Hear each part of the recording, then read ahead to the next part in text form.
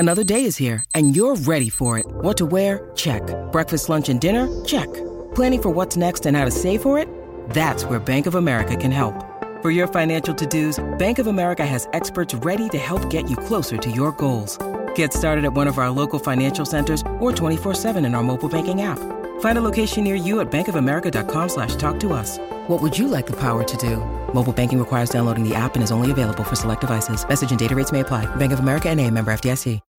When you need mealtime inspiration, it's worth shopping Kroger, where you'll find over 30,000 mouth-watering choices that excite your inner foodie. And no matter what tasty choice you make, you'll enjoy our everyday low prices, plus extra ways to save, like digital coupons worth over $600 each week. You can also save up to $1 off per gallon at the pump with fuel points. More savings and more inspiring flavors make shopping Kroger worth it every time. Kroger, fresh for everyone. Fuel restrictions apply.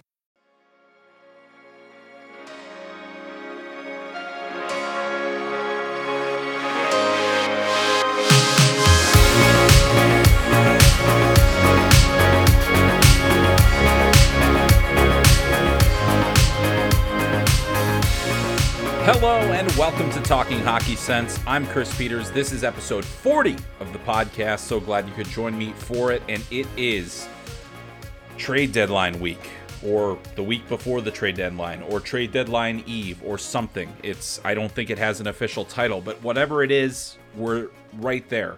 And I'm recording this on Wednesday night, which apparently is the pre-trade deadline flurry, because there have been a number of deals made in the last 24 or so hours, and it's setting the table for the trade. So today we are going to talk about the trade deadline, specifically prospects and draft picks and things that are involved in the trade deadline this year, because as we now know, draft picks, prospects, in addition to being future pieces of your team, they are very much currency as well. Weird to talk about human beings in that way, but that's what professional sports is. And so that is what the commodities are. It's players. So we'll talk a lot about that. It's also a very interesting time in college hockey. The conference tournaments are about to wrap up. They will be done by Saturday. I will actually be in Minnesota with plans to go to the NCHC semifinals and the Big Ten championship game. So I will have a good look at some of the players that I've been watching all season long and helping you track. So certainly being the U.S.-based prospects guy, I do spend a lot of time in college, but also will be renewing the focus on junior and everything else as we wrap up those seasons, but a lot to get to. So today's episode, just going to cover a lot of ground, and it's a Q&A episode. I don't have a guest with me this week because I felt like that you guys often give me some of the best back and forth that I could ask for, and I really appreciate that because it helps me make the content. It helps stoke my creativity when you guys are involved. And if you're asking questions, I'm assuming that you're listening as well. So thank you so much for helping me out with that. Before we get into the rest of the show today, I did want to let you know that on Monday, the actual NHL trade deadline, which is March 21st, I will be part of the Daily Faceoff's live trade deadline show. Now, this is a really cool thing to be a part of. Obviously, you guys probably have your options of TSN and Sportsnet, and maybe you can't get it at work, maybe you can, maybe there are other things, but this streaming deadline show will be on from noon Eastern to 3:30. I'll pop in every once in a while to give some insight on prospects and various pieces that move. But obviously we have one of the best newsbreakers in hockey in Frank Saravalli, and he will be kind of the point man on the show. There's going to be a Frank cam. You can actually watch him as he's reporting and breaking news. We'll have a lot of different panels as well. Pete Blackburn is joining us from Bally Sports, and if you know Pete from his Twitter feed, you know he's a hilarious guy, but he also has a very smart hockey mind, and it's going to be fun to kind of see what he brings to the table. Scott Burnside, a veteran reporter for years and years, and he used to be breaking a lot of these deals as well, but really he's written so many great stories about the trade deadline, including one with Ryan Miller going over the time that he got traded from Buffalo to St. Louis and how that went and things like that. So he'll be a great resource. And then we've got some guys that have been involved in the trade deadline as well. Mike McKenna, former NHL goaltender, has been dealt on a trade deadline day. Chris Gear, former assistant general manager of the Vancouver Canucks. He's been in the war room during a trade deadline over multiple regimes in Vancouver. And, he's been a guy, he was the guy that was like sending the emails to NHL Central Registry to make sure the deals got in on time. And then I'm also really excited because one of my best friends anywhere, Ryan Clark, from The Athletic, is going to be part of the show, at least for a little bit. And he's covering the game, covers the Seattle Kraken, but also is a national reporter for The Athletic. And he's going to have a lot of great insight as well. He also did some recent work with the Florida Panthers, and wrote some great stories there about, their two stars in Huberdeau and Barkov, and also, about the fact that the Florida Panthers are suddenly becoming a destination and a team that people are very interested in and want to get to know better. So I'm really excited that we're going to have such an incredible team there. And as I mentioned, I'll be popping in every once in a while. And so that'll start at noon Eastern. It'll go till 3:30. You can get it on Twitter if you follow @DailyFaceoff, and then YouTube, there will also be a live stream. So if you can't get your other networks to work at work or wherever you are, you will be able to follow this on your phone, on your, on wherever your laptop, your tablet, what have you. And we'll have hopefully a lot of really fun insight and good entertainment as well. And then, as I mentioned, we'll have Frank, probably breaking trades live on our program. So cannot wait for that. It's going to be really exciting. So, also, before I get to your questions today, I also wanted to remind you, if you are new to this podcast, please subscribe, rate, and review. I really appreciate the people that have left some written reviews. I just got one last week from a Jay Letty, a 5-star review, and he calls the podcast a must listen, or he or she, I'm not sure what. But this person calls the podcast a must listen. No shtick, no nonsense. Chris is such a professional who offers deep insight and continues to have some of the best interviews for hockey prospect aficionados. Chris's Twitter feed is also an invaluable resource. That's @ChrisMPeters, by the way. A must listen and follow. Thank you so much, Jay Letty. I really appreciate that. It's been nice to get some great reviews here. Hopefully more of you will leave a written review. It does help us get the word out about this tiny little podcast that is for a very specific audience of hockey prospect aficionados and hockey nerds, but hopefully we are serving you as best as we possibly can. I know I'm having a lot of fun with it, and you all are the main reason for it, the people listening right now, and the people that have asked some questions.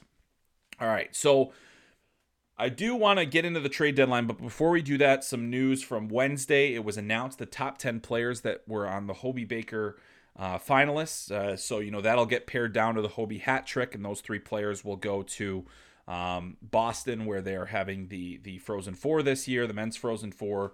And so this list of 10 will be paired down, and then we'll have our Hobey Baker. And the interesting thing about the Hobey Baker Award this year, and of course that's the MVP of college hockey, the Heisman of college hockey, of men's college hockey. So that is, a big deal, of course, so this year it's really difficult to figure out who is actually going to win it. And there are a lot of great options, and this year's 10 finalists, really good. And I'll also get into some of the players that I'm surprised aren't on this finalist list, but let's get to the top 10. And this is just in alphabetical order. This was announced by the Hobey Baker Memorial Award today, Wednesday, as I record this, and this will be coming out on Thursday. Happy St. Patrick's Day to those who celebrate, including me, who enjoyed some corned beef and cabbage already this week.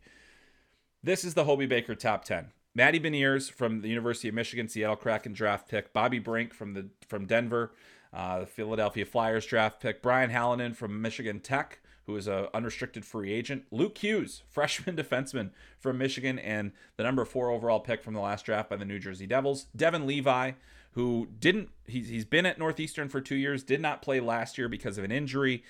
This year he has been unstoppable, or he's been unbeatable, I should say. And he is a Buffalo Sabres draft pick. Dryden McKay, who was a Hobey hat trick finalist last year out of Minnesota State, goaltender, the all-time leader in shutouts in the NCAA history.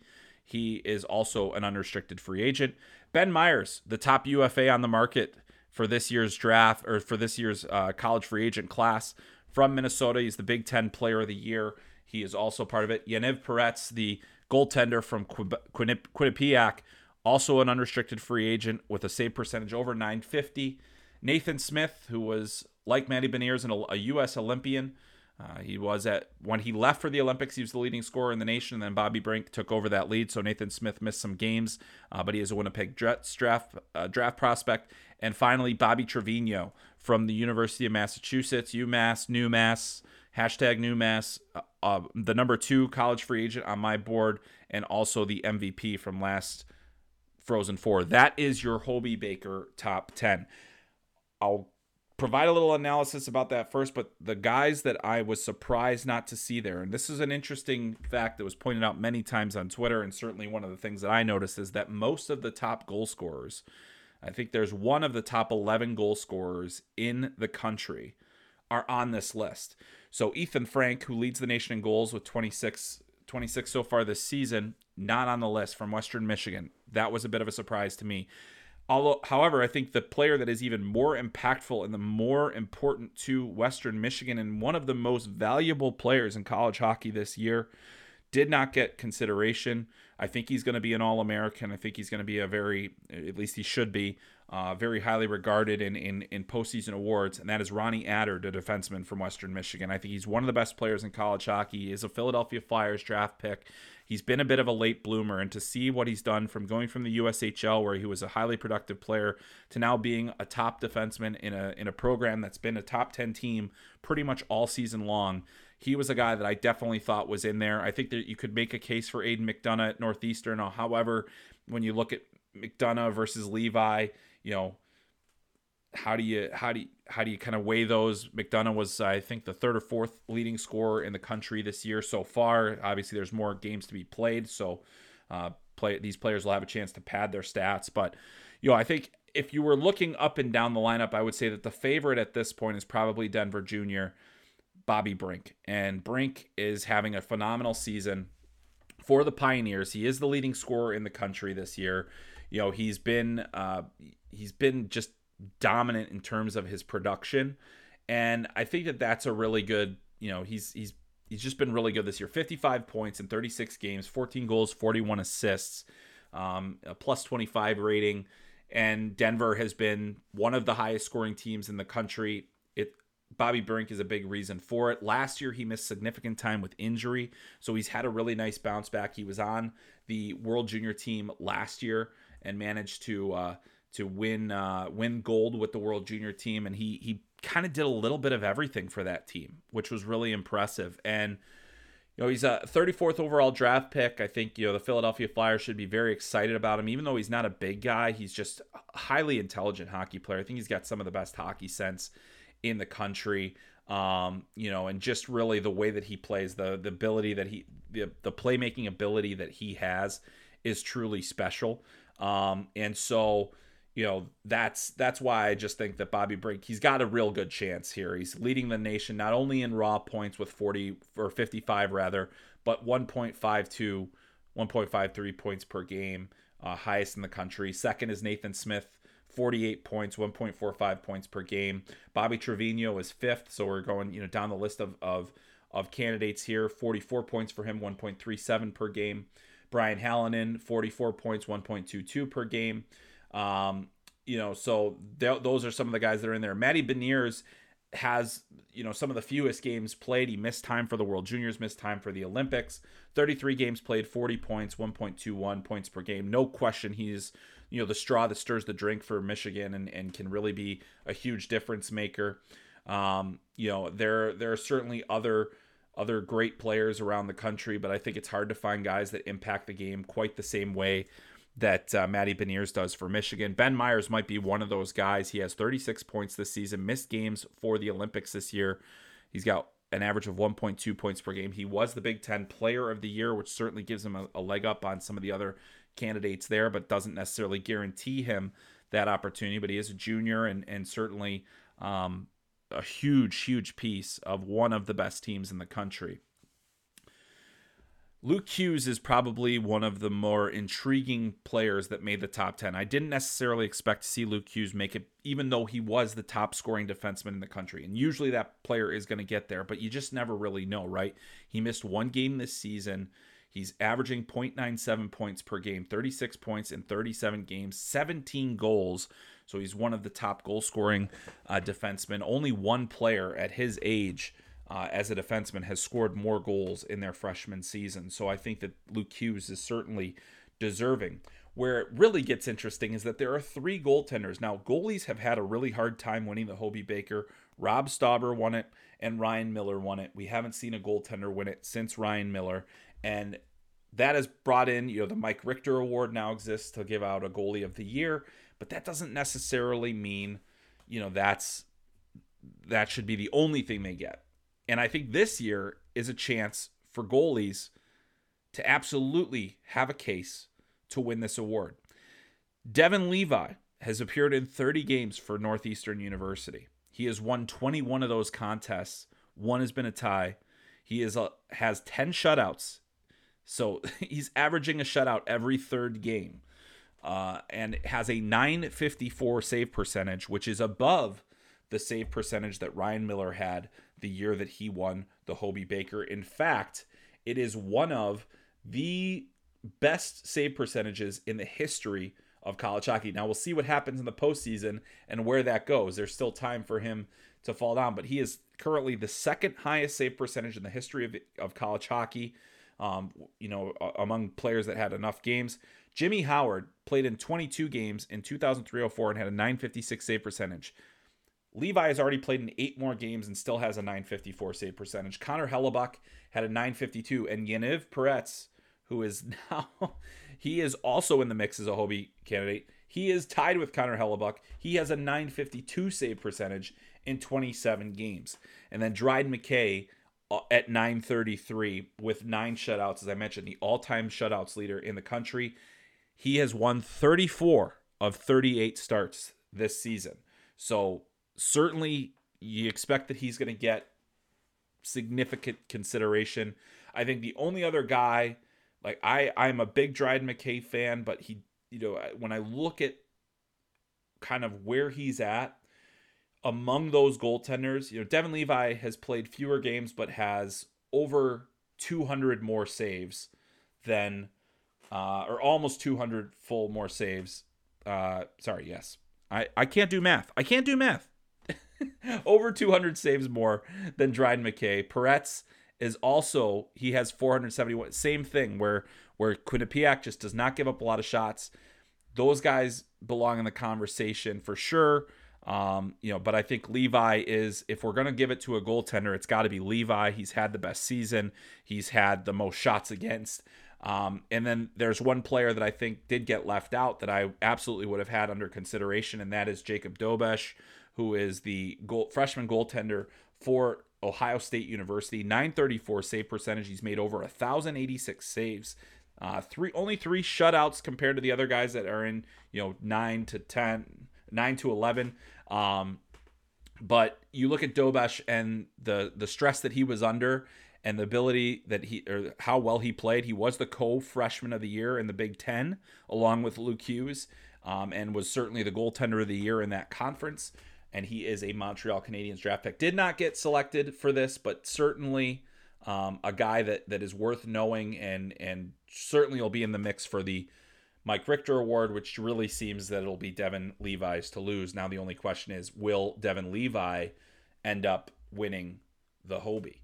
That's going to be real fascinating to watch. I think the committee has been reluctant to give it to goaltenders, but this is a year where I don't think there is a clear cut forward, even though I really think Bobby Brink is in that mix and deserves a lot of consideration. This might be the year of the goaltender in the Hobey Baker when you're putting up numbers as cartoonish as those guys. But, we talked a lot about the other guys that are leading scorers in the country. But it is a really fascinating year for the Hobey Baker.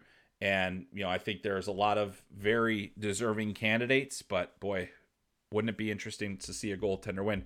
And by the way, this actually is coming off of a question.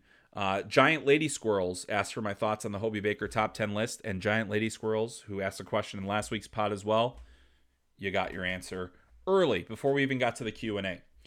Also did want to talk about that trade deadline again. And as I mentioned, I'll be heading off to do some college hockey stuff. But before we do that, we've got that NHL trade deadline coming up. And there have been a lot of trades made already. Some prospects have been on the move in some of those deals. We saw Josh Manson go from the Anaheim Ducks to the Colorado Avalanche. The Colorado Avalanche gave up Drew Helleson and a draft pick. Drew Helleson wasn't yet signed. He did sign with Anaheim soon after that. I'd actually heard that he was potentially going back to school, going back to Boston College. Then Anaheim makes the trade. They sign him, and it looks like he's going to have an opportunity in the near future to possibly play some NHL games. So you've got Drew Helleson on the move to Anaheim. I like that move for Colorado. I think that they needed to get bigger and tougher on the back end, and they do with Josh Manson. And Drew Helleson is certainly not going to help them win a Stanley Cup this year, but he's gonna be a guy that plays NHL games. I think he's a B prospect, and so that's a good move for the Anaheim Ducks in the position that they're in currently, where they're kind of falling out of the race, and now it's kind of time to reset and look at recouping some assets. And with Pat Verbeek in his new role, I'll be very interested to see how he handles the Ducks and where they go, because they have a young core in place that's really good. And Drew Helleson was a teammate of Trevor Zegras', so that helps a lot. So I think that's going to be really interesting to see where those guys kind of fit in and how long it takes Drew Helleson. I think by 2023-24, that's when I think it's most realistic to expect Drew Helleson to be an NHL regular, though he could play games as early as next season. May even get in some before this season is up and burn a year off of his entry-level contract. Right before I recorded this podcast, there was another trade that went down that involved a prospect, and that was Ben Chiarot going from Montreal to Florida. Florida gave up a huge package for Ben Chiarot, who I do think will help Florida play in the playoffs. He looked good in the playoffs last year. He's been physical. He's been, solid defensively. I think he's going to help. But Florida gave up an awful lot to get him. They already don't have a first-round pick this year. They now give up their first-round pick, and it's reportedly not lottery protected for next year. Not that we think that the Panthers will be in the lottery range, but in the event that something dramatic happens and they are in the lottery range, they've now lost their lottery ticket to potentially land a Connor Bedard or Matvei Michkov or somebody of that nature in the 2023 draft, which at this point is actually looking like potentially a deeper draft. Now, we say that with a grain of salt, and I will talk a little bit about that further a little bit later about the 2023 draft, because I worked with Frank Saravalli on a post on an article that he did for Daily Faceoff, where he had learned through his reporting that a lot of teams were looking for 2023 picks instead of 2022 picks. And, we talked a little bit about that. So I'm going to talk a little bit about that later before we get into our all of your questions, of which there are many about the trade deadline and many about college hockey and many about the draft and everything else. So we'll get to all that. But getting back to the Ben Chiarot deal, Montreal and their new GM, Kent Hughes, has gotten a very nice package. We talked about the 2023 first round draft pick, but they also get a B- C+ prospect in Ty Smilanic, who his numbers dipped a bit this year at Quinnipiac. He was going to be part of the U.S. national junior team. He actually got hurt and did not play in the first game of the World Juniors, and then the tournament got canceled. But he, at his best, can be a goal scorer. He has a great shot. He's very quick. He has a goal scorer's mentality, but he's also pretty solid defensively. He can kill penalties if you need him to. He can do a couple of different things. He's still finding his game. I think there's more development time, and I think if I were the Montreal Canadiens, I would let him stay in school at least another year just to give him that opportunity to fully develop and maybe become a dominant player at the collegiate level, which he hasn't been yet. But he's on a team that is dominates possession. He's a big reason for it. He's been in their top 6 for 2 straight seasons, and has scored almost 30 goals over his collegiate career so far and over 2 seasons. So, but Smilanic is the big prospect that goes, but that first round pick is probably going to be the key piece of that deal. All right, now I want to circle back to talking about 2022 picks versus 2023 picks.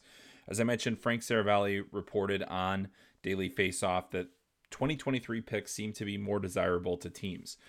And, It's always interesting when that happens. I think there's a couple of reasons, but the first of it is that it's all about getting those lottery picks.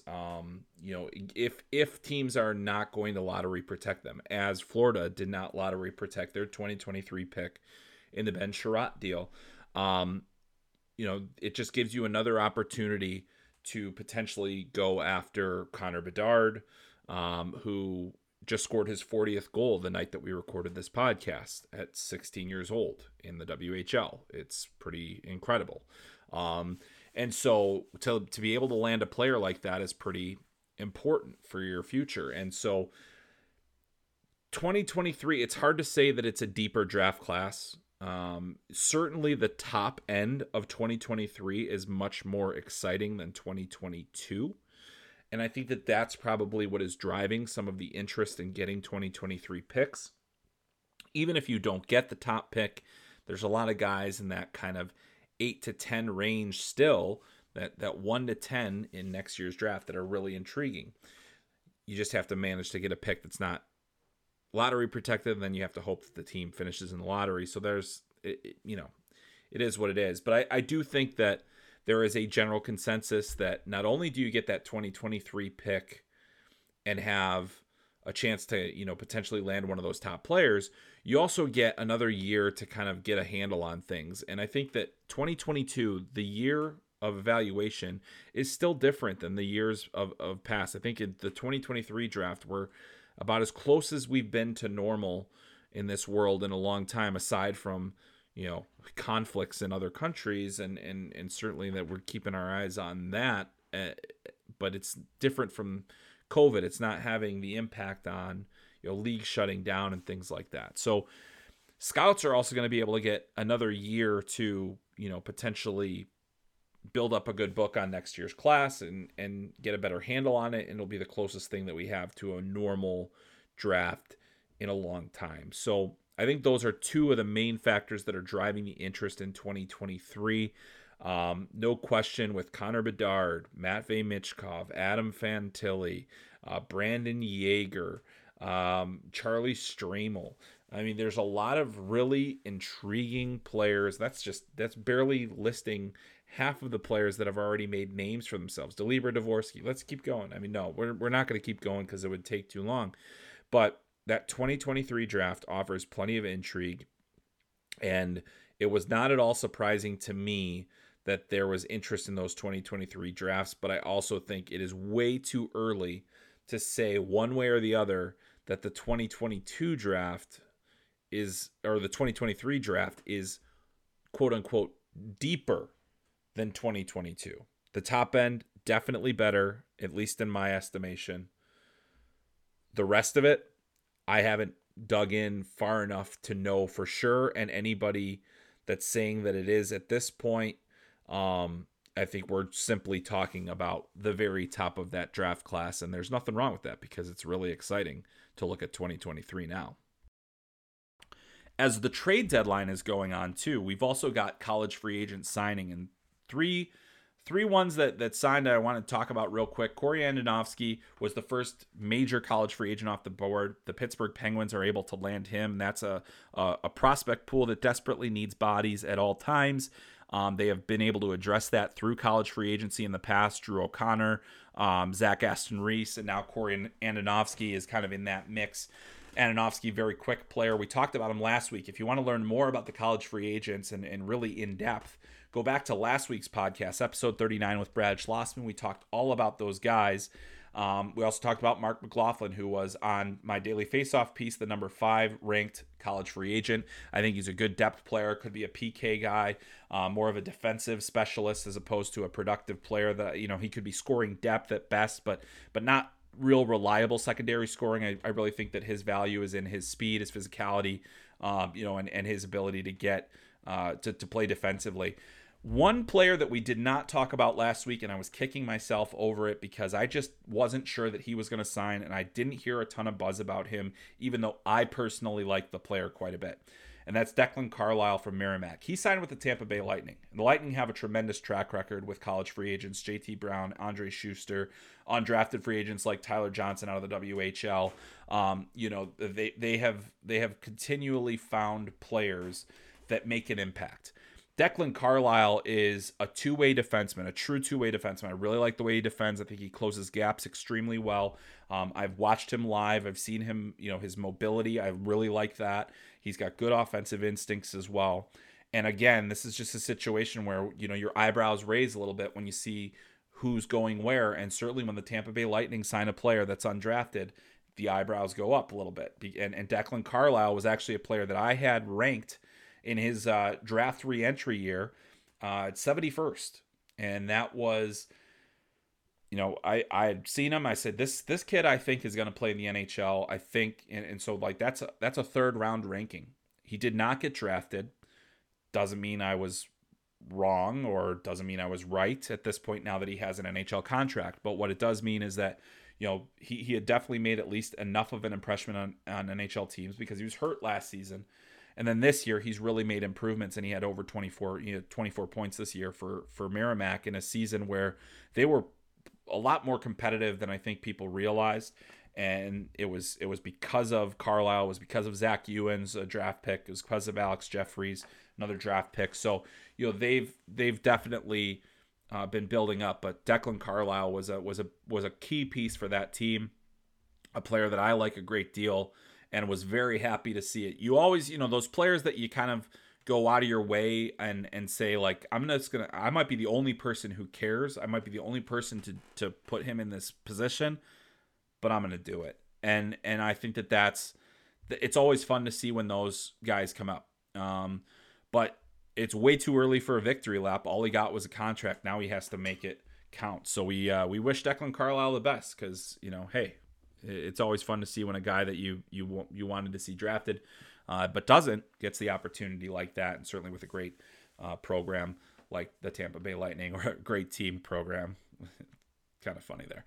But anyway, all right. So that kind of is the quick and dirty wrap up of what's happened so far. We're going to see a lot more draft picks moved. We're going to see teams definitely clear space. We expect to see guys like maybe Claude Giroux moving from the Philadelphia Flyers. Is Mark Giordano going to go anywhere? We have a question about him and what his value might be. Will a goaltender move? What's Toronto going to do? What are the New York Rangers going to do? They just added Frank Vetrano. Is there anything more than that? That's kind of where we have to wait and see, and hopefully a lot of deals get done on Monday, and you can watch our daily face-off show and be completely informed, and also we'll have thoughts on the prospects, and hopefully we'll be able to give you a lot of insight there. And obviously we'll also have a lot of written things on Daily Face-Off about the trades and the drafts and the draft picks and everything else that moved.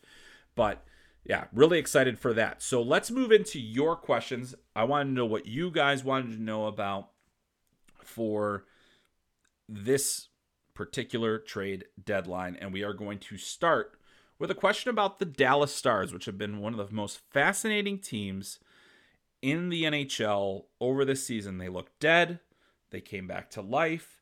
They're still kind of hanging in there. And the question goes from, they're dealing with Miro Heiskanen having mono now. There was thought that they would trade John Klingberg. Now it looks like they really can't if they want to stay in the mix. So this one comes from @MStoff. Is Dallas looking to add a top six forward, and would either Wyatt Johnston or Maverick Bourque be available in return? Interesting question, and interesting. This sounds like it's being asked from the perspective of somebody that isn't a Dallas Stars fan and is wondering, hey, could we maybe get one of those two guys out of there? And I think it would be very, very difficult to land either Wyatt Johnston or Maverick Bourque, both first-round draft picks. That Dallas had, kind of really, I think Johnston in particular, that was a risky pick. He had missed all of last season, and Dallas felt really confidently about him. And what has he done in 53 games in the OHL this year? 97 points, on pace for 124 over a 68-game season. unbelievable. He has been one of the breakout stars of this season. I've been fascinated by it. I completely misread him last year at the World Under 18s. He was in a depth role, but he still had 4 points in 7 games. And I didn't have a good enough book on him to rank him very highly. I had him in the 50s. And here Dallas drafts him at 23rd overall, and he has absolutely delivered. And he showed flashes of really good skill as a rookie in 2019-20. And that's why it's always important to make sure you do your homework and get a better read on a player. I should have had more of his U16 views queued up. And Dallas obviously did their homework on the player, and he's thriving right now. Maverick Bourque is the more interesting in terms of potential availability. Like, I wouldn't say that they would willingly part with Maverick Bourque out of nowhere. I think it would have to be a particular kind of deal, especially since this is a team that's just close enough to not being in the mix, to just close enough to maybe being out of it, that it's a little challenging. So as of right now, Dallas is in it. They're very much in it, and they are a team that should continue to push for that. They're just outside of the wild card as I read this now, but that's based on raw points, not points percentage. They actually be ahead of the Vegas Golden Knights in points percentage, which is a good way to look at things at this stage of the season, because Dallas actually has 4 games in hand on Vegas. So, we'd expect to see the Stars stay in it. But do you go that far? Like, I think if you were looking for a top 6 forward, it would have to be a pretty special forward. It'd have to be somebody that you feel real strongly about. I think Maverick Bourque has been outstanding this year. He made Canada's World Junior team. Unfortunately, the juniors gets canceled. He's got 43 points in 21 games for Shawinigan. And he's not a big guy, but he's tenacious. He's got skill. I think those are 2 prospects that you'd rather hold on to than deal away for, let's say, a rental or something. If there was a player with term that you could get that made your team a lot better, then sure. But it's so hard to make that kind of trade and then to also part with an A prospect, which I think Wyatt Johnston, with the way he's played this year, I think both he and Maverick Bourque are probably, A-, B+ prospects, guys that I fully expect to be regulars. And that's, I guess I should talk about that a little bit too, and say, when we talk about A prospects, like a hard A prospect is a prospect that's trending towards impact player, a guy that could be an all-star, a guy that could be something that is on your roster every day and contributing in a meaningful way to your team. A B+ prospect or a B prospect is going to be a player that is an everyday NHLer that has a role on your team. I think a C prospect are the guys that are kind of in between.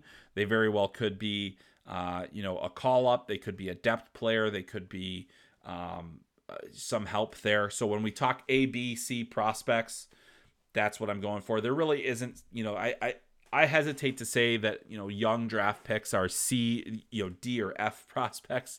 There are certainly some that don't carry much value, but they're usually not worth bringing up anyway. So that's another thing so just to give you an idea, as you hear me talking about A prospects, A means, potential impact player, a guy that's going to play every day, a guy that's going to be a contributor. A B prospect, an everyday NHLer, but maybe not to the star caliber, not to the impact caliber, but certainly somebody that helps your team, doesn't necessarily propel your team, if you will. And then the C prospect is one that is a maybe. So a maybe, but a strong maybe. Like, that they have NHL tools. So just want to make that clear. And that brings me to our next question, which comes from @NP3. Mark Giordano, the trade seems imminent. What kind of return might the Kraken get for a 38-year-old future Hall of Famer? That's an interesting. Is Mark Giordano in the Hall of Fame? That's an interesting one. I don't know. Maybe.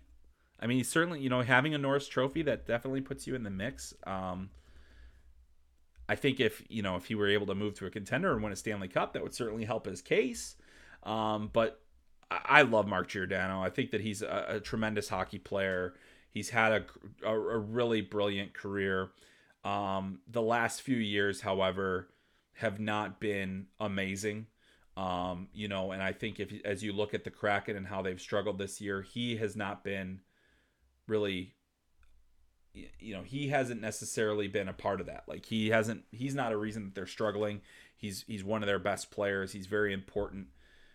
I think that Seattle's in a position now, especially after seeing what Ben Chiarot got and saying, we've got Mark Giordano here, a guy that is battle tested, great experience, reliable. You know exactly what you're going to get out of him. You don't have to play him too high up in your lineup.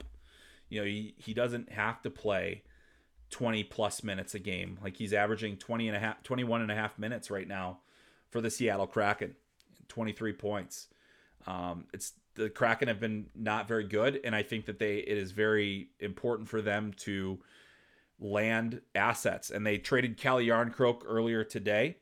As I record this, they got 3 draft picks for Calle Jarnkrok, which is solid, including a second rounder for this year's draft.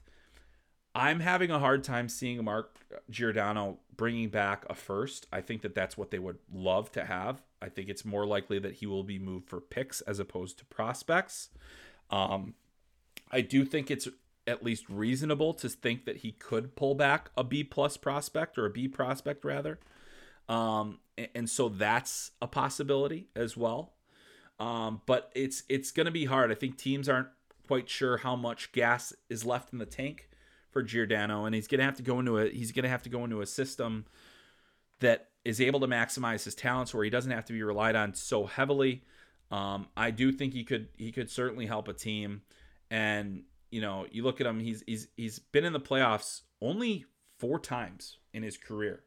23 career playoff games for Mark Giordano, 7 points. So that's the other thing. You're not necessarily getting somebody that's won a cup or doesn't add that, but he is a former captain, and he's a current captain in the NHL, and he was the captain of the Calgary Flames for a long time, former Norris Trophy winner. He carries a lot of gravitas and respect, and that's the kind of guy that I think if you bring him into your system, that's the kind of guy that a team wants to win for. You think about the various players over the years that have kind of come in, and even though Marian Hossa was still kind of in his long prime when he got to the Chicago Blackhawks, there was a real want for them to win for him, to make sure they got him a cup. And then Kimmo Timonen came on as a trade deadline acquisition, and they really wanted to win a cup for him, and he was able to raise the Stanley Cup in his final season. So I think that's where Giordano's value lies, and I just don't think that if I'm an NHL team, I'm going to be spending a first round draft pick for him. But seconds, thirds, multiple mid-round picks, those are still valuable if you're the Seattle Kraken. They didn't have very many draft picks last time compared to, Vegas had 3 first-round draft picks when they had their first NHL draft. I don't think that that Seattle is necessarily going to be able to get that kind of haul that, they obviously did in the expansion year, but then, now they have a chance to get pieces. And I think if you look at their expansion draft and say it was a failure, let's wait and see what kind of returns they get on some of these players. And certainly they weren't as competitive, but I still think it wasn't entirely fair to hold them up to the Vegas standard anyway. All right, next one comes from Peter Mansrud, and it is, I heard Bill Guerin of the Wild say it would take something special to trade a first for a player. Obviously, it varies by organization and team status, but straight up, what's the player comp value to a projected mid to late first in your mind? And who is the most likely big name to get moved? Well, there's a couple questions in there, and I'm going to start with, the player comp value for a late first round pick. Well, we just saw Ben Chiarot go for a 2023 pick, so we don't even know what range that pick is going to be in. But we do know that, it'll likely be late. If you are a team that is very desperate for defensive help, maybe a Mark Giordano forces your hand into moving a pick. Like, how desperate are the New York Rangers, for instance, for extra defense help, or, just kind of shouting out different teams, and that's one of them. I don't think he does it for, the Wild wouldn't do it for him necessarily. One of the names that's out there, and this actually comes from another question that was asked by MVP 96, is what do you think a GM would give up for Tyler Bertuzzi? And Tyler Bertuzzi is a very challenging individual because he is not vaccinated. He will not get vaccinated, and that still means that if you're going to play in Canada, he's not going to be part of your team in these playoffs because you still do need to get vaccinated for entry. So, but he's nearly a point per game player. He's a 3-time 20-goal scorer. That's the kind of guy where you say he can help us. If the complication is that what does he do? But what does he do if he end up playing a Canadian team in the playoffs? And we'll have to wait and see how that goes. But Tyler Bertuzzi is a really interesting player on the ice, and top 6 guy, plays with a lot of energy, plays with some grit, and then he's got the goal scoring ability. He's had having a career year this year, 24 goals, 48 points. 48 points is tied for his career best, and that was in 71 games in the 2019-20 season. And I'm sure he would fit in. So, I do think that a late first round is for a Tyler Bertuzzi, that makes a lot of sense. That if you can give up a pick for that, and I think that, Detroit would be jumping for joy if they could get a top 6. And my colleague at Daily Faceoff, Frank Saravelli, has reported that Tyler Bertuzzi is a name that's out there now. Philip Zadina is also a name that has apparently been out there. I don't think he would pull back a first round pick by any means, but those are the things. So I think if Bill Guerin, again, the Wild are another one of those teams where they're in a kind of a precarious position. As I record this, they just had a big win over Boston, but they're going to be in likely third, maybe second in their division at most. Do you think that the Wild, as constructed, could beat the Blues in a series? And then you also have the looming decision about, we've got all that dead cap space next year from the Parise and Suter buyouts, which I think have been a net positive this season for this team, the way that the Wild have played. But, if you feel like you can be competitive, can you win a round this year? Can you give that to your young core? How much does that provide a boost to Kirill Kaprizov, to Matt Boldy, to the other guys that you can bring into the mix? Because, I think Marco Rossi is still a little bit further away. He might not be ready to be an NHL regular by next season, but he's getting closer for sure, and he's going to definitely compete for a spot in camp. But can you find something that makes sense for your team? And Tyler Bertuzzi, for the way that he produces, maybe he is a fit, or a player like him is a fit, but you still have the risk that you could play any one of the Canadian teams, and that creates some problems for you. But I am fascinated by what Bertuzzi's eligibility ultimately says about him. And yeah, that's going to be one of the names that's really interesting. He is under contract for one more season after this one at 4.75 cap hit, 4.75 million cap hit. So I do think there's quite a bit of value there. And, if he's not going to be part of the long-term core in Detroit, then he's a guy that will probably have to be moved.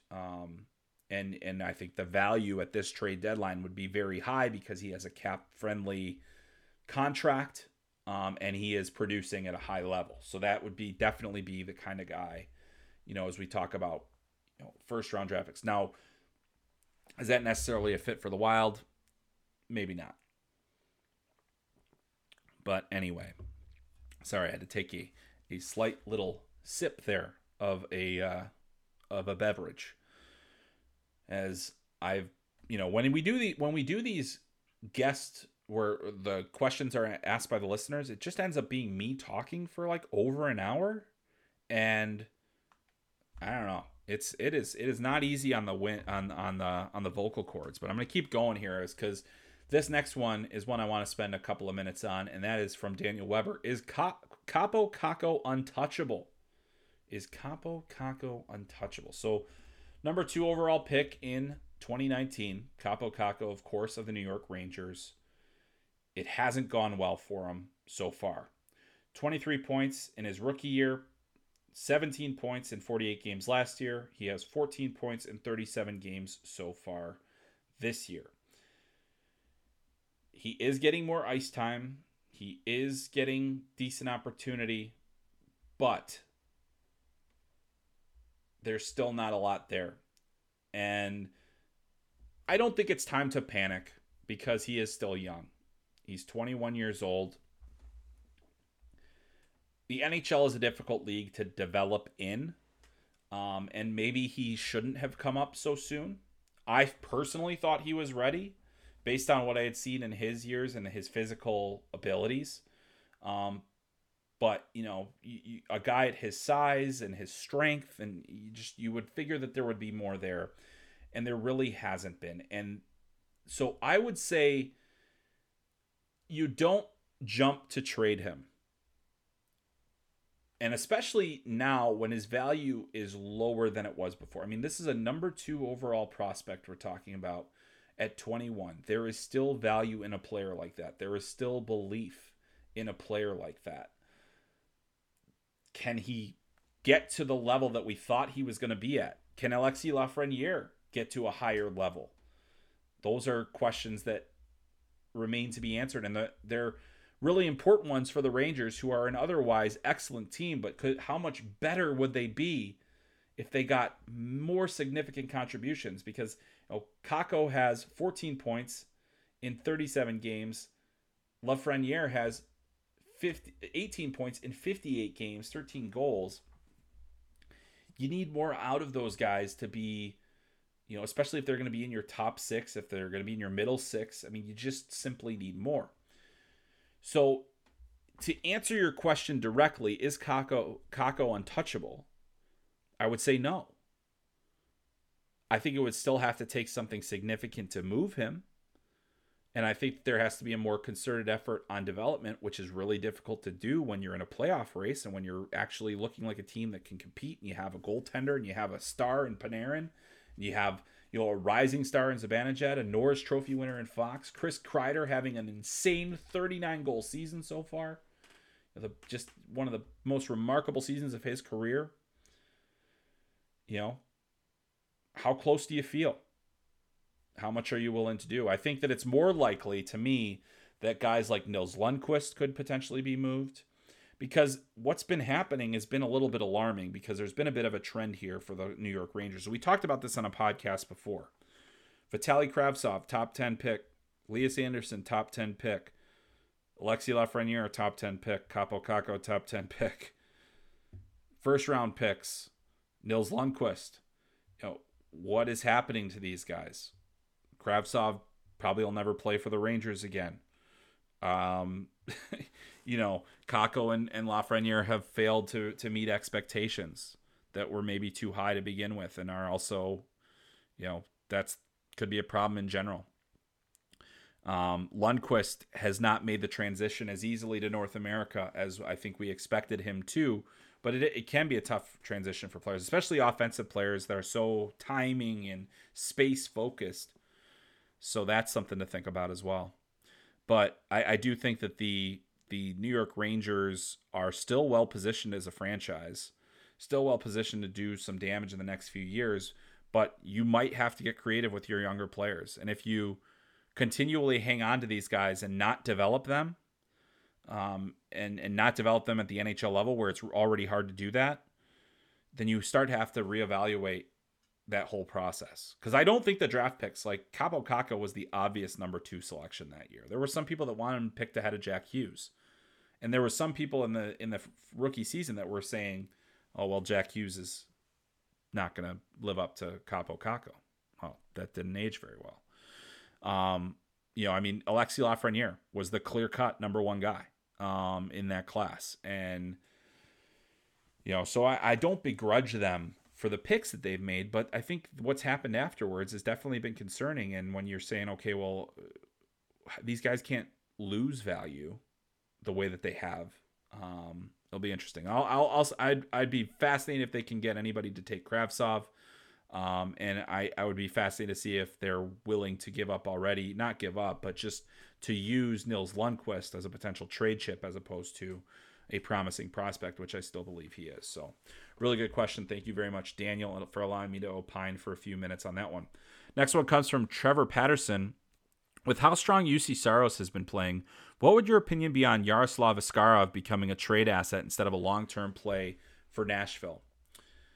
That's a really good question. I mean, I think UC Saros is just living up to what some of us saw as his potential. He's been in the league long enough now where I haven't thought of him as a prospect in some time. But when he was a prospect, the thing that I loved about UC Saros is he was such a battler. He had to be. He's not a big guy. He's one of the rare 5'11" goaltenders that is an everyday NHL player in an era where teams just are so size obsessed at that position. It's amazing what he's done. And you look at him this year, I mean, the last 2 years really where he's had to be the go-to guy, and this year more so than last. .924 save percentage this year. He's 129 of his 50 starts. And he's seeing a lot of pucks and he's making a lot of plays. And so that's great. And on the flip side, Yaroslav Askarov, and now we've got double trouble here because he's been, obviously with everything that's going on in Russia, we still don't know exactly how that's going to impact NHL prospects, guys that were initially planning to come over. Are they going to be able to get visas? Are they going to be able to get through? Are they going to be able to leave the country at all? Should they leave the country? Should teams be wanting to sign them? Well, here's the thing with Askarov. He has not had the best post-draft run. It's been not enough games, not good enough performances, and I do wonder developmentally if he's going to develop. Now, his contract in the KHL is due to end this year, after this season. That would make him eligible to be signed, assuming that the Predators can prove that his contract is indeed up. The thing is if you trade him now, I don't think you would be able to get the value that you would want out of a guy that you just picked that high 2 years ago. I think the better play for Nashville is to try to get Askarov under contract as quickly as possible. Get him immediately to Milwaukee in the AHL. Might even have to start in the ECHL just to make sure he's playing on a regular basis. And it's not a bad thing to do that. A lot of teams are using the ECHL for their goaltenders now, and it has been an effective thing to do. It just gives those guys reps, and it allows them to play against pro players, and it's something important. But Askarov needs to play, and he hasn't been able to play in Russia. I mean, you look, he got 9 KHL games last year. He got in a 6 this year. He's played in 9 VHL games this year. He got in a 6 last year. And he hasn't played in any U20 games this year, aside from the one that he played at the World Juniors where he was dreadful. And, so this is where we're at with Yaroslav Askarov. And I've seen the player up close. I am a big-time believer in him, even though he doesn't have the best technique. He's got great size. He's got great athleticism. He is an absolute competitor. He is fierce in the net. I believe that he can be a better player than he has shown. But he needs to play. Playing in 15 games this year or 16 games this year, whatever it is, and he did have a much better save percentage in the VHL playoffs where he played in 3 games. He's got to play, and he's got to play a lot. My hope is that, he can play, because I do believe in the player. And I think that Nashville will continue to believe in him as well. They just need to help develop him now. So long way of saying, Trevor, I don't think that Yaroslav Askarov should become a trade asset, especially when you have a path for him to improve and a chance to develop him in an organization that has traditionally developed goaltenders pretty well. All right, the next one comes from Patrick McConnell. What do you think of the Ottawa Senators right now? What do they need to become a playoff team? Could they get it from this upcoming draft? Well, Patrick, they're going to have a high pick And also, I'm going to skip ahead to a draft question because I was asked also, with the Sens sitting at 5th on the draft table, who would you take? So I'll combine these two questions together, and that last question came from Matt Nafe. So we're getting Matt and Patrick's questions locked up here.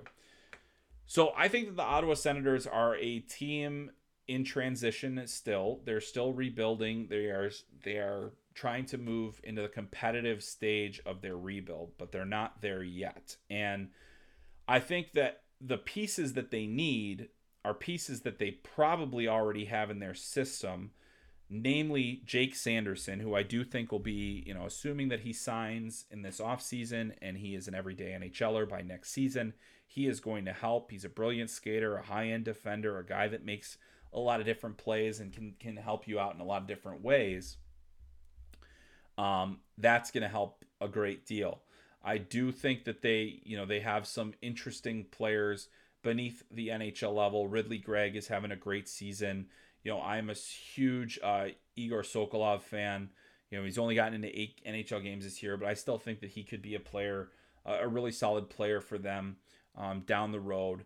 They've made some trades. I think that the defense is going to get shored up a great deal by bringing in Sanderson so that you have he and Shabbat, kind of anchoring at things with Zub and Zaitsev and like all those guys that can play a regular shift for them while also allowing the young guys to do the work and make a big push here. So they've got a lot of the D. I think that the question that I have is Philip Gustafsson going to be the long-term answer at number 1? Is he going to be the best goaltender? They have a really promising young guy in Leevi Merilainen, who I think will be, a guy that could eventually challenge Gustafsson for that title. Mads Sjogard is in there too. Like, they have good players in their mix, but I don't think you're going to find that missing piece in the draft this year. I think, what are they going to need? Is Tim Stützle ultimately going to be a center? Or is he going to be a wing? Is it? They have Shane Pinto, who has been injured all year, kind of the forgotten rookie.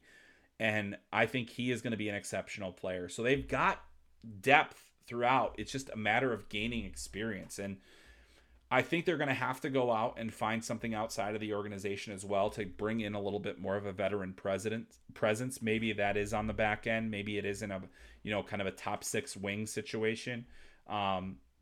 But I don't think what they're going to be looking for is going to be readily available in the draft. I don't think there's any, unless they get Shane Wright, or one of the top centers like a Logan Cooley.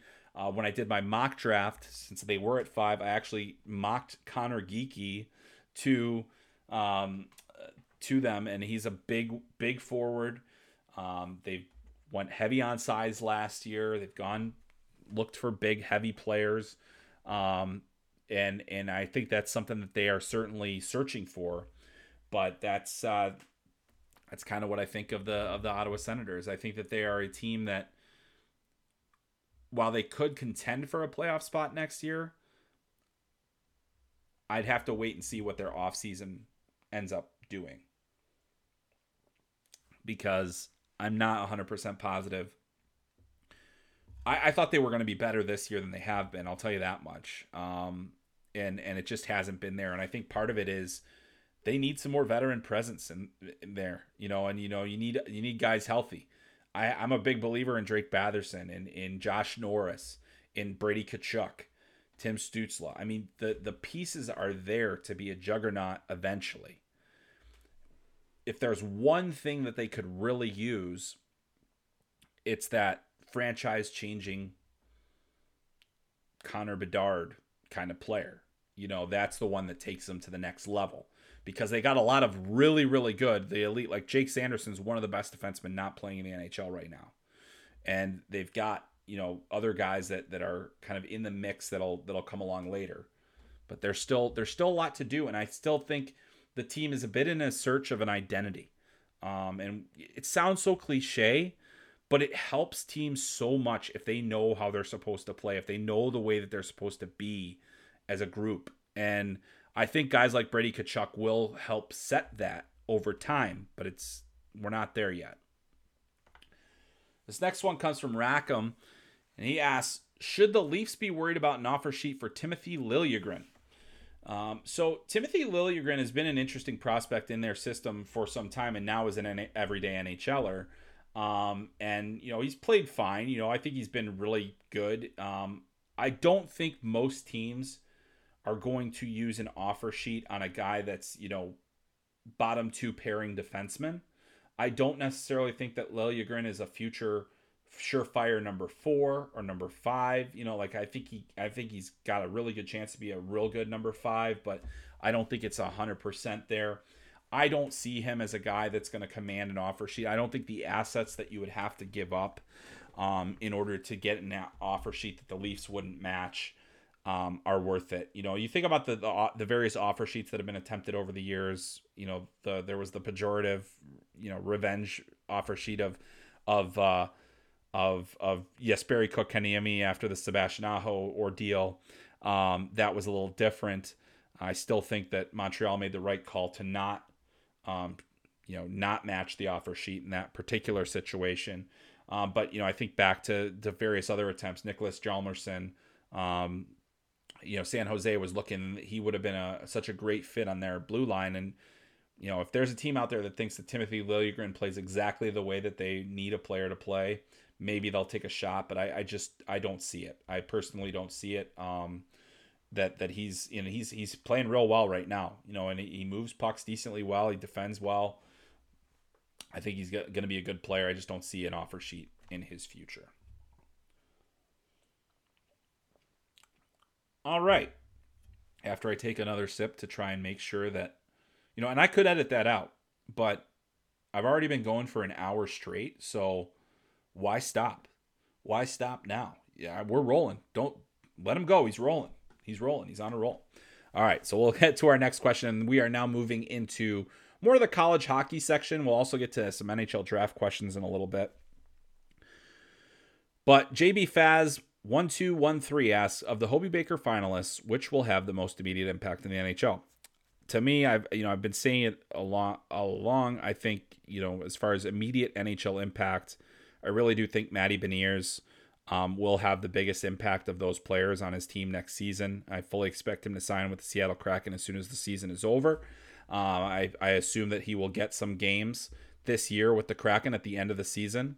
And I think that he'll be a big-time player. Now, in addition to him, I do think Ben Myers has a chance to be an impact player on day one. I'm not 100% certain that Luke Hughes is going to come out right away. I don't think any of the goaltenders would be in that mix. And then the rest of the guys are kind of, could see some time in the AHL, not necessarily going to be right in there. But I do think Ben Myers and Matty Beniers are the two guys on that list that are most prepared to make a sizable impact in year one. So that's where we're at. Devils Insider asks, thoughts on Luke Hughes' character? Did the Devils draft Luke Hughes solely for the marketing department?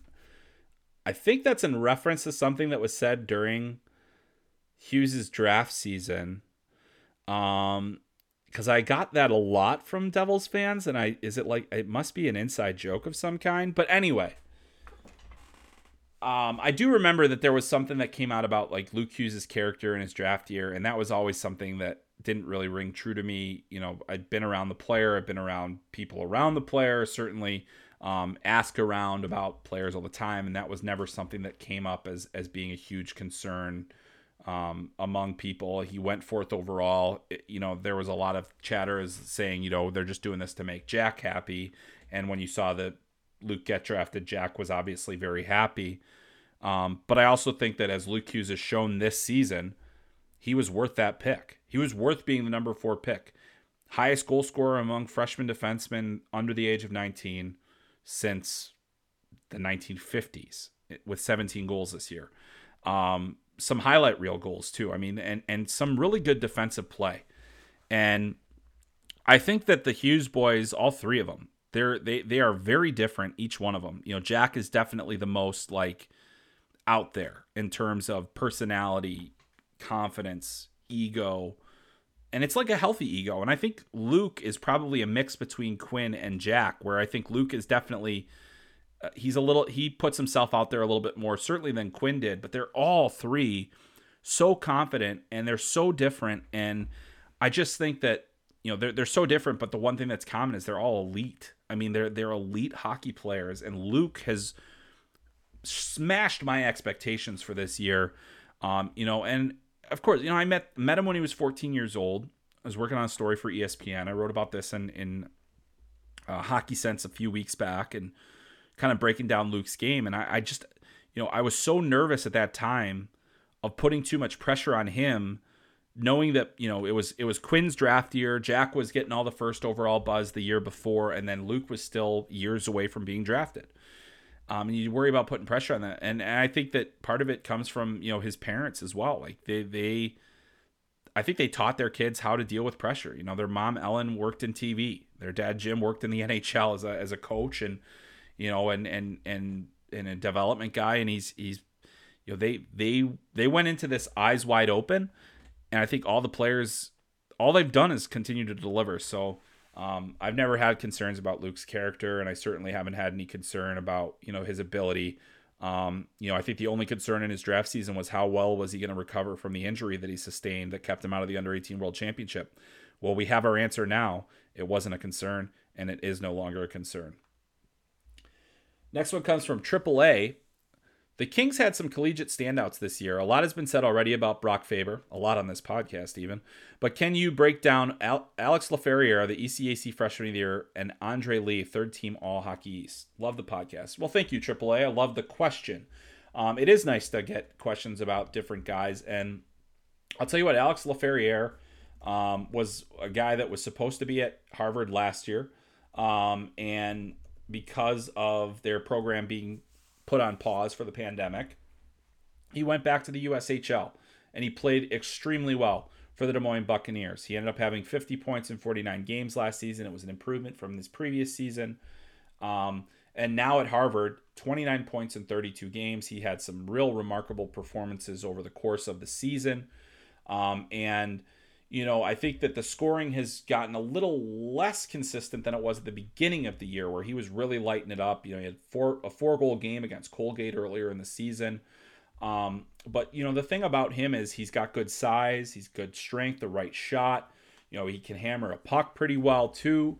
And this is a guy that you don't have to think about if you're the Kings for another couple of years. You can let him stay at Harvard, let him, just continue to develop, and they've shown a propensity for developing high-end talent and NHL talent. You think about the guys that have come through that program in the recent years, and Adam Fox and John Marino came right out of there. And it's not just defensemen; it's Colin Blackwell, it's other guys that are continuing to thrive, and guys that are there now like Sean Farrell and Nick Abrazizi.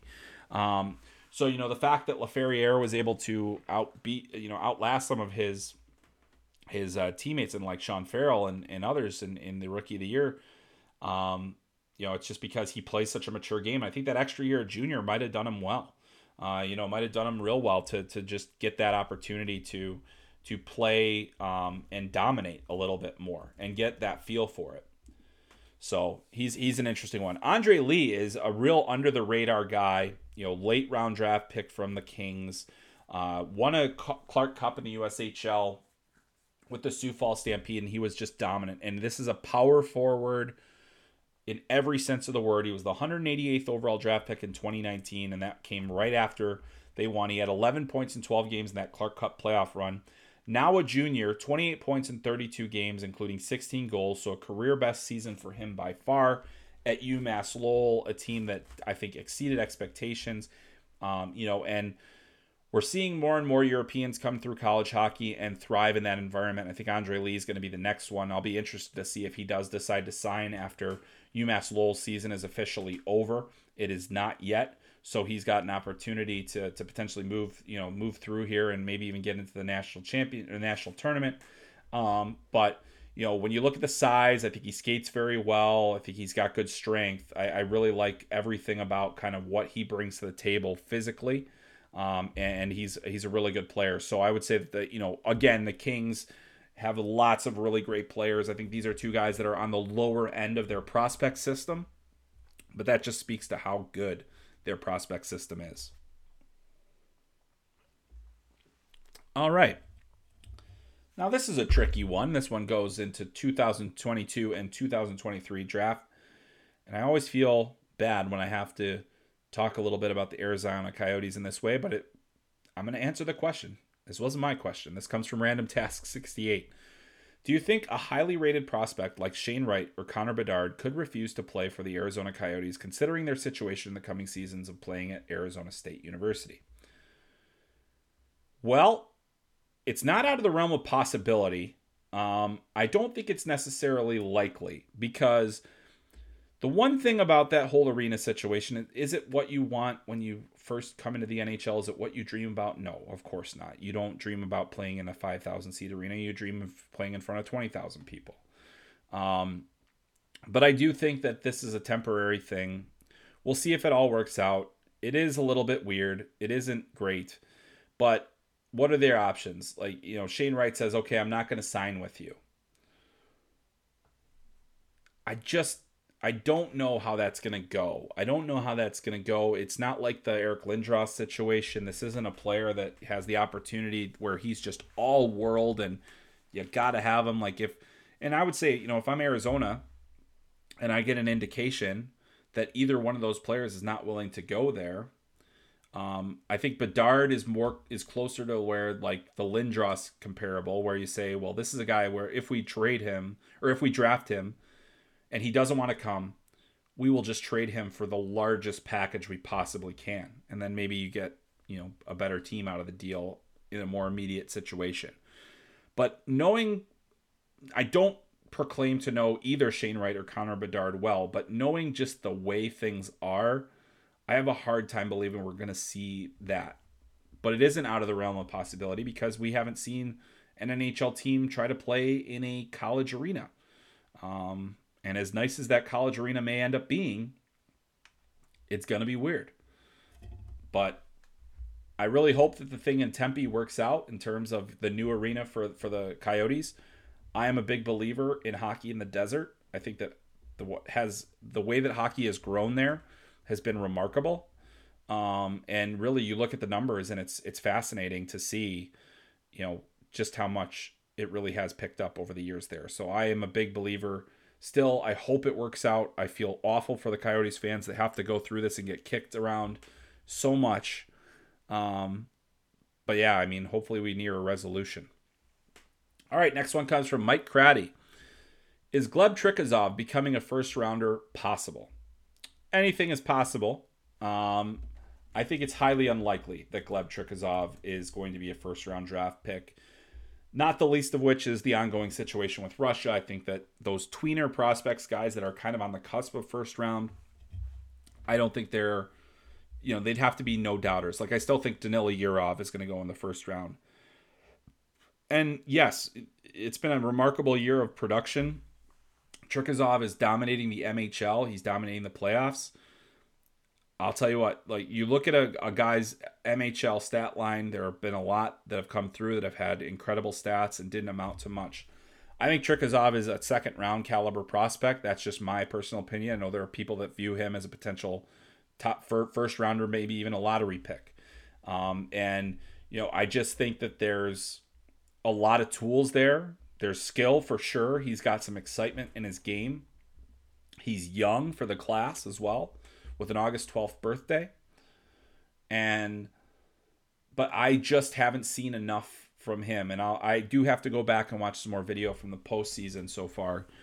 But I don't see enough from him to say, I'm willing to take on all of the other risks associated with drafting a Russian prospect at this point and using a first round draft pick on a player that I'm not 100% sure belongs in the first round. So Mike, it's possible. I don't necessarily think it's likely. All right, this one is not about anything in particular, except for the Mighty Ducks Game Changers, which, if you'll recall, is a bit of a running gag in my Twitter feed. I haven't ran in a while, but my buddy Nate Wells wanted to ask, finally getting around to watching your influencer, Mighty Ducks Game Changers show, what school do you think St. Paul State is supposed to be an analog for? Well, they use St. Paul State as a fake school in the movie. I'm going to guess it's St. Cloud, because Saint something State, I'm going to say St. Cloud. St. Paul State, weird. But I'm going to say that they probably are talking about St. Cloud State. So, yeah. So just remember that Disney Plus once sent me a Mighty Ducks jersey because I spent an entire, I don't know how this is now a year ago. So this was going back to the NCAA tournament last year where they were running all these ads for Mighty Ducks Game Changers. And I'd seen all these hockey influencers get jerseys. And I said, damn it, I want one of those. I love the Mighty Ducks. That's what I grew up on. And it's the original District 5 jerseys. And they were all customized. And I was like, how? So I managed to complain my way into getting one. And now my favorite TV show ever, I'm not contractually obligated, but just because they sent me a jersey, I'm going to say the best show on Disney Plus is Mighty Ducks Game Changers. Go St. Paul State, Saints, Huskies, whoever you are. I am a big fan. All right, I don't know if I want to end the podcast on something so goofy, but I guess that's kind of how I am. And especially after I got a review, such a nice review from Jay Letty saying that it's no shtick, no nonsense, and then I just ended the podcast with some shtick and some nonsense. Man, that 5-star rating's probably going down. But anyway, just want to finish the show off by reminding you, please do check out the Daily Face-Off Trade Deadline Show. If you enjoy this podcast, please consider subscribing to Hockey Sense with Chris Peters on Substack. It's one way to provide a little bit of a financial boost to an independent media operation that includes this podcast, which is still ad-free. Maybe I should start selling ads. I don't know. I'm not much of a salesman. Don't really enjoy it. But if you can help me with subscriptions, it makes me even less likely to sell advertising on this here podcast. So if we can keep it ad-free, we will. But we will need your support, just like your local PBS stations do. Anyway, thanks so much for tuning in to this week's episode of Talking Hockey Sense. Don't forget to rate, review, and subscribe. Please share the podcast with anybody that you know. And make sure you join us next week as we return for a road edition of Talking Hockey Sense. I will be coming to you live from Kitchener, Ontario next week as I go to the CHL Top Prospects game, and we'll be providing a full report after that game is over. So stay tuned for next week's podcast. Head over to dailyfaceoff.com to make sure you watch our trade deadline coverage and read Hockey Sense with Chris Peters on Substack. That's a lot of pitches in one thing. But thanks again for your questions. Always you can ask me questions at Chris M. Peters and at hockeysensewithcp@gmail.com. Finally, I'm done. I will stop talking now. You go on with the rest of your day. I really appreciate all the time you spend listening to this podcast. And if you made it all the way to the end on this one, the code word is Trady. The code word is Trady. Trady. Not even a real word. Anyway, that's it. We'll see you next week. Thanks, everybody.